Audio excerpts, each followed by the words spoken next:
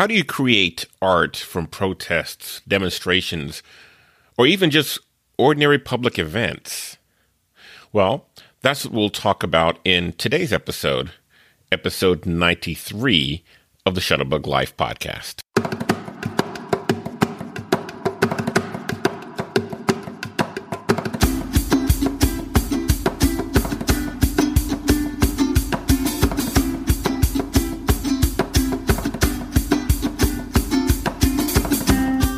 You're listening to the Shutterbug Life podcast.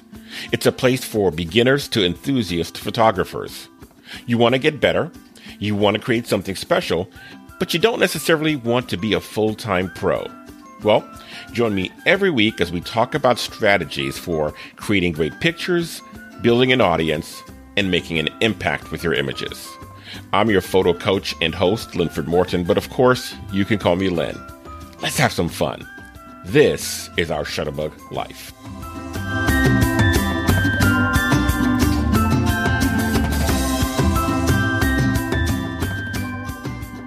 Hey there, welcome to the Shutterbug Life podcast again. This is episode 93, and glad you're here, because we're going to be talking about photographing public events and protests. Specifically, how do we photograph them for storytelling and art?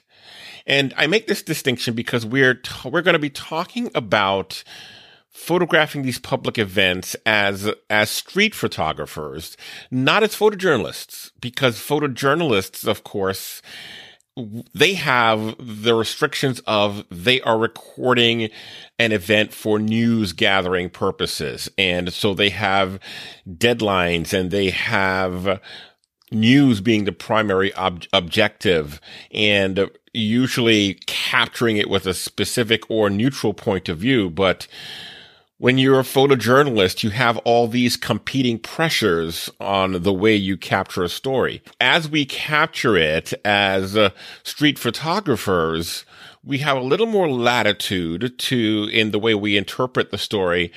And our primary objective will just be storytelling and art. So art being the primary objective, I think we have the opportunity to certainly have a lot more fun. So that's what we'll talk about today.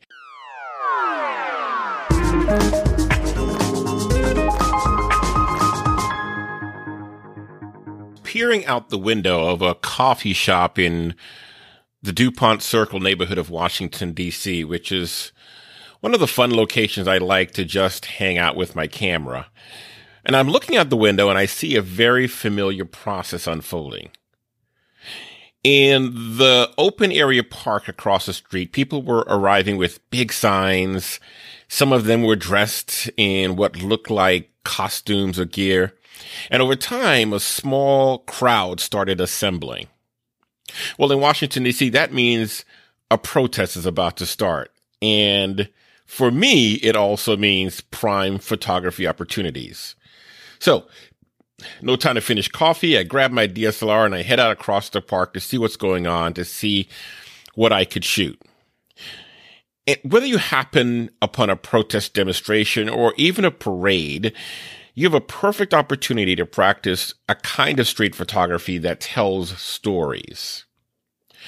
Today's podcast will wrap up some of the advice that I had spread out in at least 3 other episodes and to at least 2 other episodes in one of the F2 live broadcasts. I want to wrap them together because I think they work together in a new package that can be more helpful as you think about these public events and demonstrations and parades and just about anything that happens wherever you happen to be in your town or neighborhood. And so with this thinking, we can get out there and shoot and create something interesting. Now, the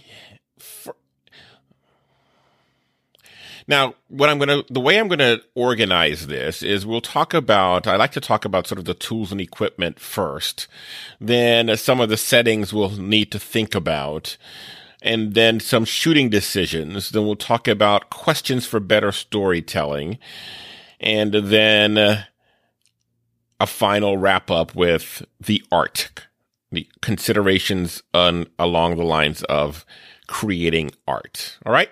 So that's what we're going to cover today. So first of all, when you are going out and covering an event like this, it's best to take the camera body you know best. Meaning, if you just got a brand new camera and you still don't know where to find things and get to them quickly, it's probably not going to be the best tool for you to get out and shoot an event, because when you get out and you start photographing a situation like this, things are going to happen quickly, and you might need to move from one setting to the other in short order. And if you don't know where to go to find something on your camera, you're going to be best, first of all, just picking one setting and leaving the camera there and making it work, or knowing the camera so well that you can make quick adjustments. And the latter is the better option between the two. Know your camera so well that you can make quick adjustments. It's better to use an older camera and get all the shots than use a newer camera and miss the shots, right? Okay. Now, in terms of lenses, whenever we go out and we're doing street photography workshops, people always ask, what kind of lens should I take? And for the most part, I always think a medium range zoom is going to be your best option. Something like journalists are often fond of the 24-70, but many of the other camera manufacturers have less expensive, longer options like a 24-105 or 24-120. Or even the 18-300s or 28-300s on some models. Something like that, which will allow you to have flexibility to zoom in if you can't get close, and get wide angle when you need to get context. So just take a medium range zoom. And for the most part, I tend to want to have one lens that can cover as much as possible, because you don't want to be changing lenses. Again, when you change a lens, when the lens is off of the camera is when magic will happen in front of you. And you can bet and believe that this is going to be the case. So the less you have to do in terms of changing lenses, the better off you will be. As a matter of fact, when professional journalists go out to cover, they usually take two camera bodies, one with a 24-70 and one with a 70-200, so that they can have the entire range covered but not have to change lenses, because changing lenses will always burn you if you are going to do it. So ideally, look for that medium range zooms and go with the lighter version if you can, meaning the 24-105 and 24-120 rather than the heavier lenses. Because if you're out there for a long time, it gets heavier and heavier over time, and then that starts to affect the way you shoot. And of course, you also want to make sure that everything is charged the day before you go out there, and you've got all your cards and all your spare batteries, because the absolute worst thing that can happen is to run out of battery or run out of space while you are out shooting. The very first event I did with my digital camera, because I didn't have the experience with the camera, I ran out of both battery and space, and it was awful because crazy, interesting stuff was still going on, and I was there with a very expensive doorstop in my hand. You don't want that to happen. So that's what you want to think about in terms of taking cameras and lenses. Next, in terms of shooting, when you're out shooting, what settings should you be thinking about? Well, you know that I always, my decision tree says you start with the question, is my subject moving? And if the answer is yes, then you're thinking shutter priority or favoring your shutter speed if you're shooting in manual mode.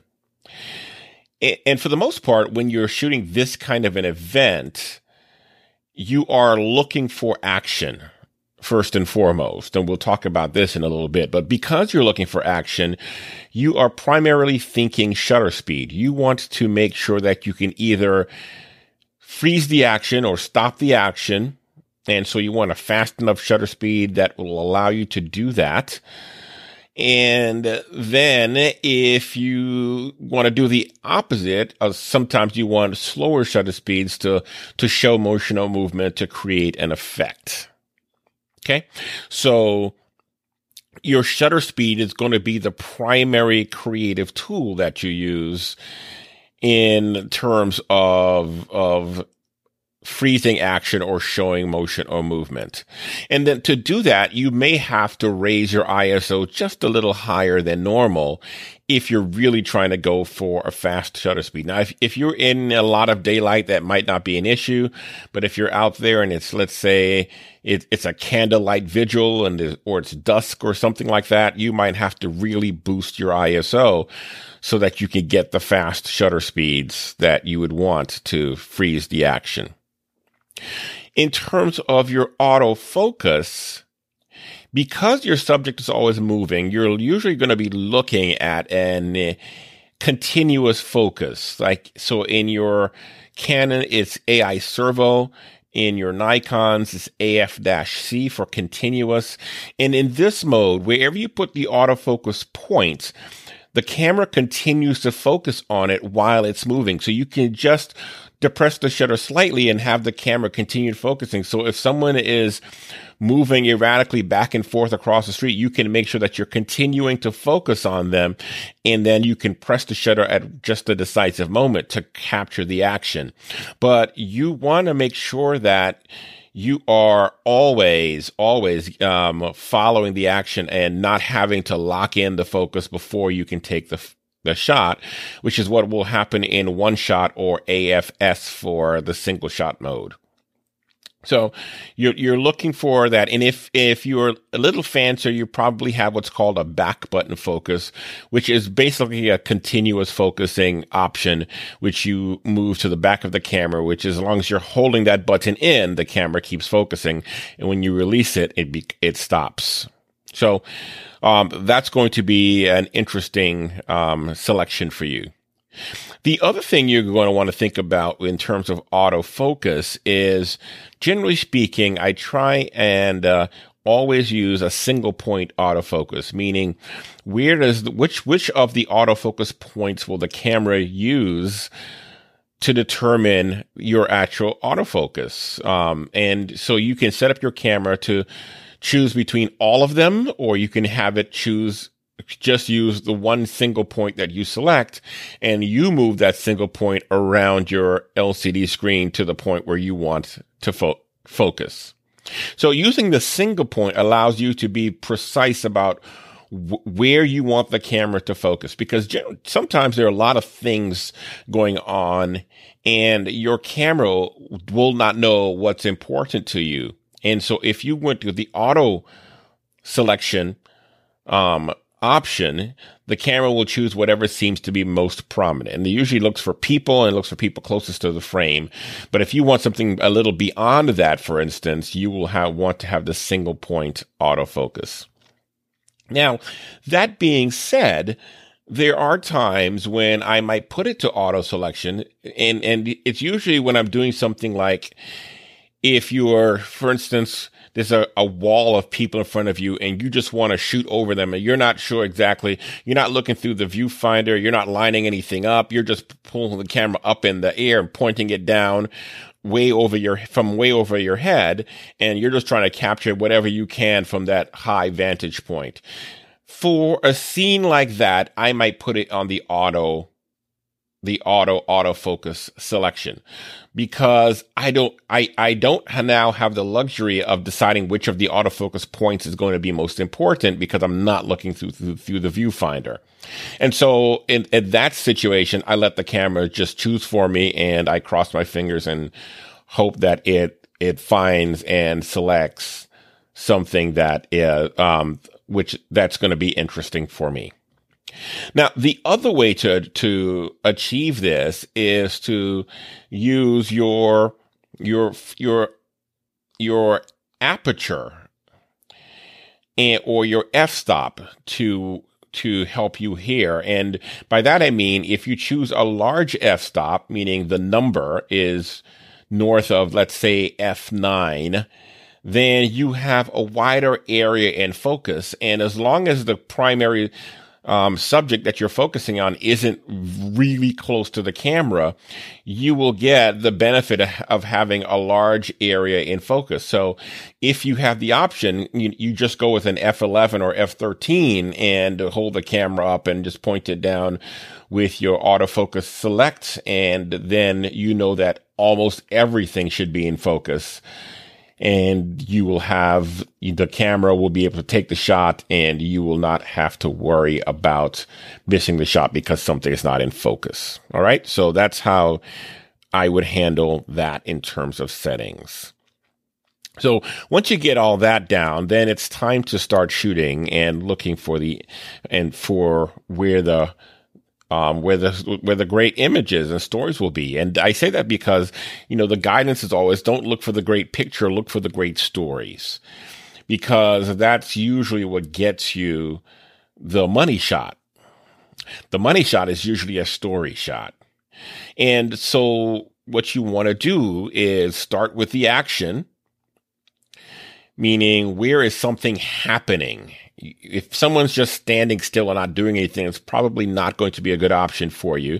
You want to go to the part of the protest, the part of the parade where something is actually happening and there's a lot of action going on, or wait for that time to come, because that's where you'll get the best, in most cases, the best shots. And if not, you're looking for or the emotion.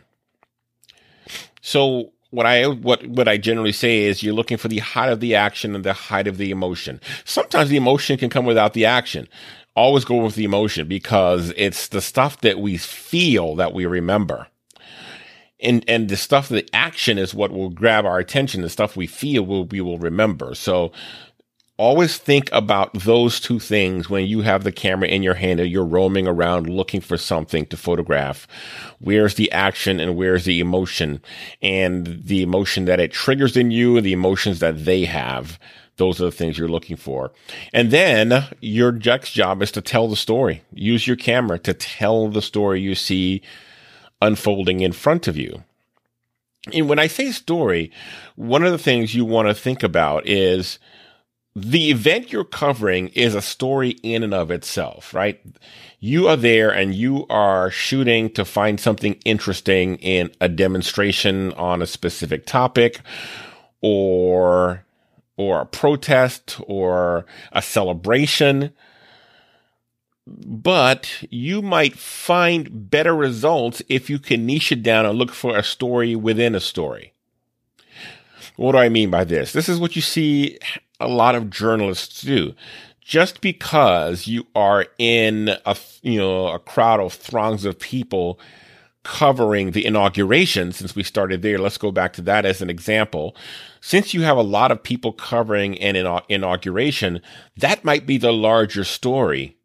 But what you might look for is the story within the story about the person in front of you who said they traveled on a bus from somewhere in Cleveland, and they rode all the way across, and they just wanted to be here, and it was their first time coming to inauguration, and they came to either celebrate or protest or whatever the reason was. There is a story within the story, and that's where you might find more interest, because the big story is going to be already told and overtold. Where you have an opportunity to be unique is by being more specific. So you look for the story within the story, like who are the people who are there and why are they there? And when you see their stories unfolding within the context of the larger story, that's where you have the opportunity to take your camera and get better and get something really interesting and unique to you within the larger context of the story. So it still has connection to the larger story and interest to everyone who is following it, but you still have your unique interpretation that makes your coverage different and special. So look for the story within the story, and you're always thinking, what other smaller story can I tell, or how can I niche down this big event into something that's more packageable, if that's a word, something you can package and contain and sell separately. So thinking about that, I talked about in one of my F2 live broadcasts, questions for better storytelling. And I'm going to run through them now. There are 14 of them. But if you have these questions in the back of your head as you are out looking and experimenting for stories, they're bound to help you find something interesting in what could be a massive boredom. So we talked about what's the story, who is participating. So in any story, you've got to have a character, right? And a person through whom the story will be told. We're profoundly interested in other people first and foremost. So that's where I would start. I would start looking at the people around me and start and just sort of analyzing each of them as I pass them or as they pass me, to see who looks interesting. What about something about them might look interesting, or something they're doing or saying. If you've ever done people watching, you've done this. If you've ever, been outdoors at a park or in a coffee shop and just watched people going by and try to create your own stories in your head about who they were, then you've done this. You're looking for people who are interesting and who might have interesting stories. Now, the other question is, where's the conflict? So this is a great approach if you are in journalist mode, because journalists are always looking for conflict because they think that's where the real interest lies in stories. You could follow that logic as well, even though you are not. But if you are at a protest or even at a peaceful march and there is conflict, if you go there, it's sort of like a sporting event. You have one side versus the other, and the struggle that goes on makes for a really built-in story that you can very easily capture. So when at all possible, look for conflict. What are the visual symbols? Because we are visual creatures, and with the rise of social media, people now stock just about everything with visual symbols of some kind, with signs, with buttons, with all kinds of things. The very first event I covered was a Roe versus Wade demonstration, and people had tape over their mouths and that's actually one of the image I use for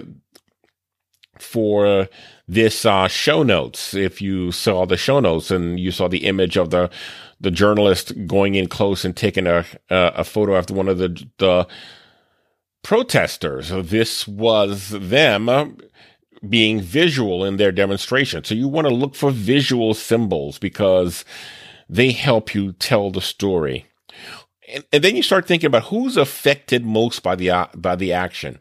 So you have the people who are acting, and then someone's going to be reacting to it. And sometimes you can find someone who's going to be affected by it, and they will usually be reacting. If you are protesting a certain viewpoint and the people who are affected by it are out there, they probably will have some sort of a response or reaction, and that can be interesting as well. And then who is reacting to the actions, and that not just affected, but action and reaction gives you a great storytelling approach. Action and reaction. Who is reacting to it? Reactions are usually where you get emotion. People usually react from an emotional place, and so you want to sort of look around and go, who's reacting to what's going on here, and to see if there is anything visual and emotional about it. What are they doing? That's the other thing. You're looking for the action. What's the actually action? What are they doing? What's happening? You might want to think about how you tell that story. What's important about it? Is there a way to sort of frame this in any larger context, or look for symbols that helps you to with an image frame why this is important? Why do you care? Why does anyone care about this? Again, look for anything visual, any images or symbols that will help you tell the story about why someone would care. Now, where do you want to stand to get the best vantage point? This is something we pick up from sports photography. If you know what's going to happen and you know where the action is going to be, you can position yourself to be in the best vantage point. For instance, I know when I'm covering the Chinese New Year's parade in Washington, D.C., there is a corner that the parade, when it comes to it, turns from one street to the next, and it's a pretty visual corner. And I know if I could place myself there, I get not just them coming down the street, but them turning the corner, which is always great for a show of depth and dimension. And I have a great backdrop there as well. So knowing that, having been to the parade before, I know the best place to go to position myself to get the best action, the best images. So where do you want to stand for the best vantage point? You can always find, if there's a parade, a demonstration, where they're going to be going and what's the parade route. And you want to sort of look at the parade route or the demonstration route and see, of this entire route, what would give me the best place to capture it, but where might I capture where the backdrop is also just as important so that it can contribute to the storytelling? Then, are there other points of view? Meaning, if I'm covering a subject, there is the neutral point of view that your journalist would cover, but you don't have to take a neutral point of view as a street photographer. You might pick somebody who is either involved in or witnessing and photograph it from their point of view. Like, why are they there? What are they doing? And how are they taking it all in? You might decide I might take the point of view of shadowing one specific person and showing you what they are seeing and feeling. So are there other points of view that you can also use to tell the story? And then the emotion. How do you feel? How do they feel? And how can you capture and show that with your images? So at this very first event that I went to, the Roe v. Wade protest and demonstration all in one, I remember one of the more powerful images for me that I captured was one of, there was a nun who had a circle of young students around her, and she was talking about it, and whatever she was saying, I couldn't hear her, was so powerfully emotional to her. She had a single tear go down her cheek, and I managed to capture that. And there's another woman who's protesting and thinking about an abortion, and she was crying, and I managed to capture that too. And so what are they feeling? And if you can find a way to capture that, boy, that gives you the more powerful images. And then finally, you always wrap up the storytelling with what happens next. In any story, you are wondering what happens next. And if there's a way to show that, then it gives you an opportunity to advance the story, as they say in journalism. So these are some questions that if you just sort of keep them in the back of your head while you're shooting, they might help lead you to the better picture and better photo opportunities. And of course, whether you're telling the story in one image or multiple images, you know that you want to think about the structure. You don't have to overly dwell on it, but the easiest way to think about it is beginning, middle, end. How did it start? What happened next? How did it end? take those 3 pictures and you're doing well. As we said before, action and reaction is a nice and compact way of dealing with the story as well. All right. And then finally, we want just one last sort of tip / caution. Don't forget the art. The difference between us and the photojournalists is that they are there primarily in a news gathering capacity, but as a street photographer, you're there primarily to create art. And so you want to approach it in a way that would be artistic. Meaning, you're looking for interesting angles. You're looking for patterns and colors, juxtaposition of contrast, and things that would make for interesting or really creative approaches to a situation or an event. We know that everybody there is going to be standing and shooting at eye level, so maybe you don't want to shoot at eye level. Remember the axiom: the first place is the worst place. The first place you stop and look at an event is usually the worst place to take a photograph that will be creative, because it will look like everybody would expect to see and remember it, and everyone was there will leave with that specific memory. But if you can get your camera away from the first place, meaning eye level, just standing right in front of something, and maybe go down really low or go down really high or shoot through something, or reflect, or just maybe shoot the shadows or reflections. If you can look for something more creative, that's when you really are now taking it to an artistic level, more so than just a documentary approach. So remember, don't forget the art, meaning you want to avoid the obvious ways of covering. Walking up to the edge of a parade, standing and pointing your camera at eye level and shooting as the event goes by is going to be the absolute least interesting way of photographing it. So look for something that is not as obvious. And sometimes we say, just think opposite. Opposite day was one of the challenges, composition challenges we had in the 5-day composition challenge that I have. And opposite day says, think about whatever you're going to do, think about the opposite way of doing it or recording it or photographing it, and see what that looks like. If you normally look down, then look up. If you normally shot it from the front, go around to the back. Whatever the opposite is, look for that and see what that brings you, and see if there's anything interesting that evolves from that. All right. So those are your tips for your photographing a public event or demonstration. You've got the tools and equipment, the shooting, the questions for better storytelling, the story within the story that you look for, the story structure, and of course, don't forget the art.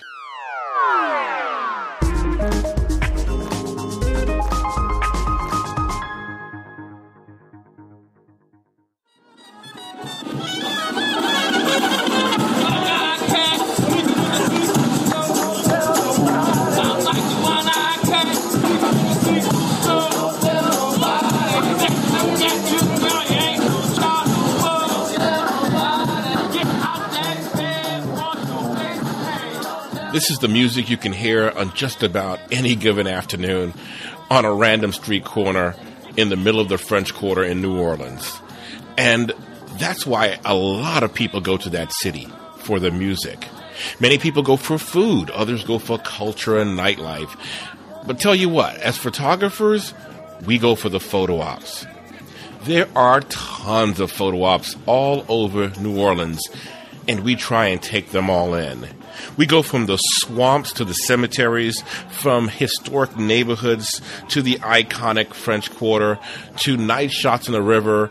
We take it all in. And while we're there, we try and create just a wide range of different kinds of photographs that you can only get in this very special and historic city. I know New Orleans well because this is where I grew up. This is where I learned to take pictures. And so for me, it's just a treat to take you back and introduce you to the Big Easy, as it's known.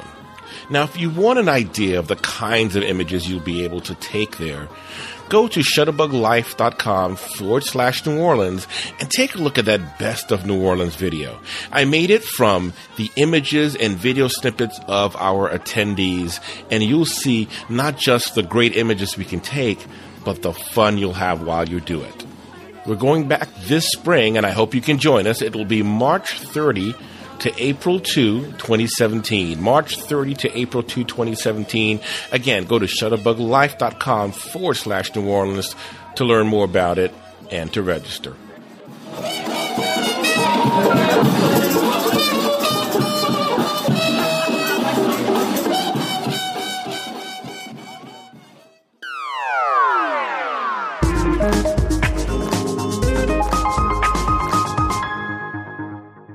Well, thank you for hanging out with me for another episode of the Shutterbug Life podcast. This was episode 93, where we talked about photographing a public event, protest, demonstration, or anything like that.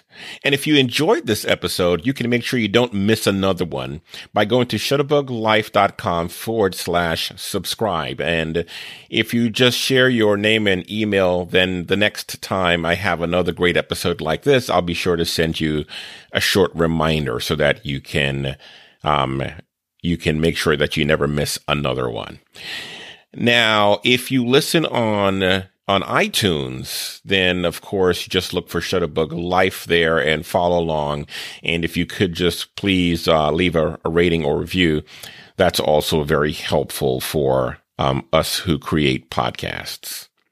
Now, Shutterbug Life is more than a podcast. We are a community of friendly photographers who shoot, share, and learn together.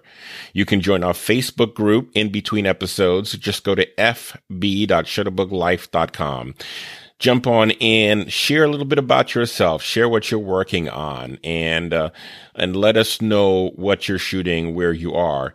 Share any of the images of any public event or demonstration that you shot so that we can see how you approached it. That would be a whole lot of fun. And then you can see what everyone else is also doing. You can, if you happen to be in Washington, D.C. or New York City, you can join any of our meetups. We try and get out a couple of weekends a month in both cities. And we are, again, just a group of friendly photographers who get out and shoot and share together. You can learn with me in New Orleans, as you just heard. Just go to shutterbuglife.com/New Orleans. And then we also will be doing a weekend workshop in New York City with me and Steve Rosenbach. That will be May 4 through 7. So just go to shutterbuglife.com/NYC to get more information on that. All right. So plenty to do, plenty of ways to either find us or shoot with us or just share what you are working with us so that we can all continue learning and improving together. All right. Again, glad that you are here with me. I hope to see you and shoot with you or just to share with you online. Until then, wherever you go, whatever you do, enjoy your Shutterbug life. Take care.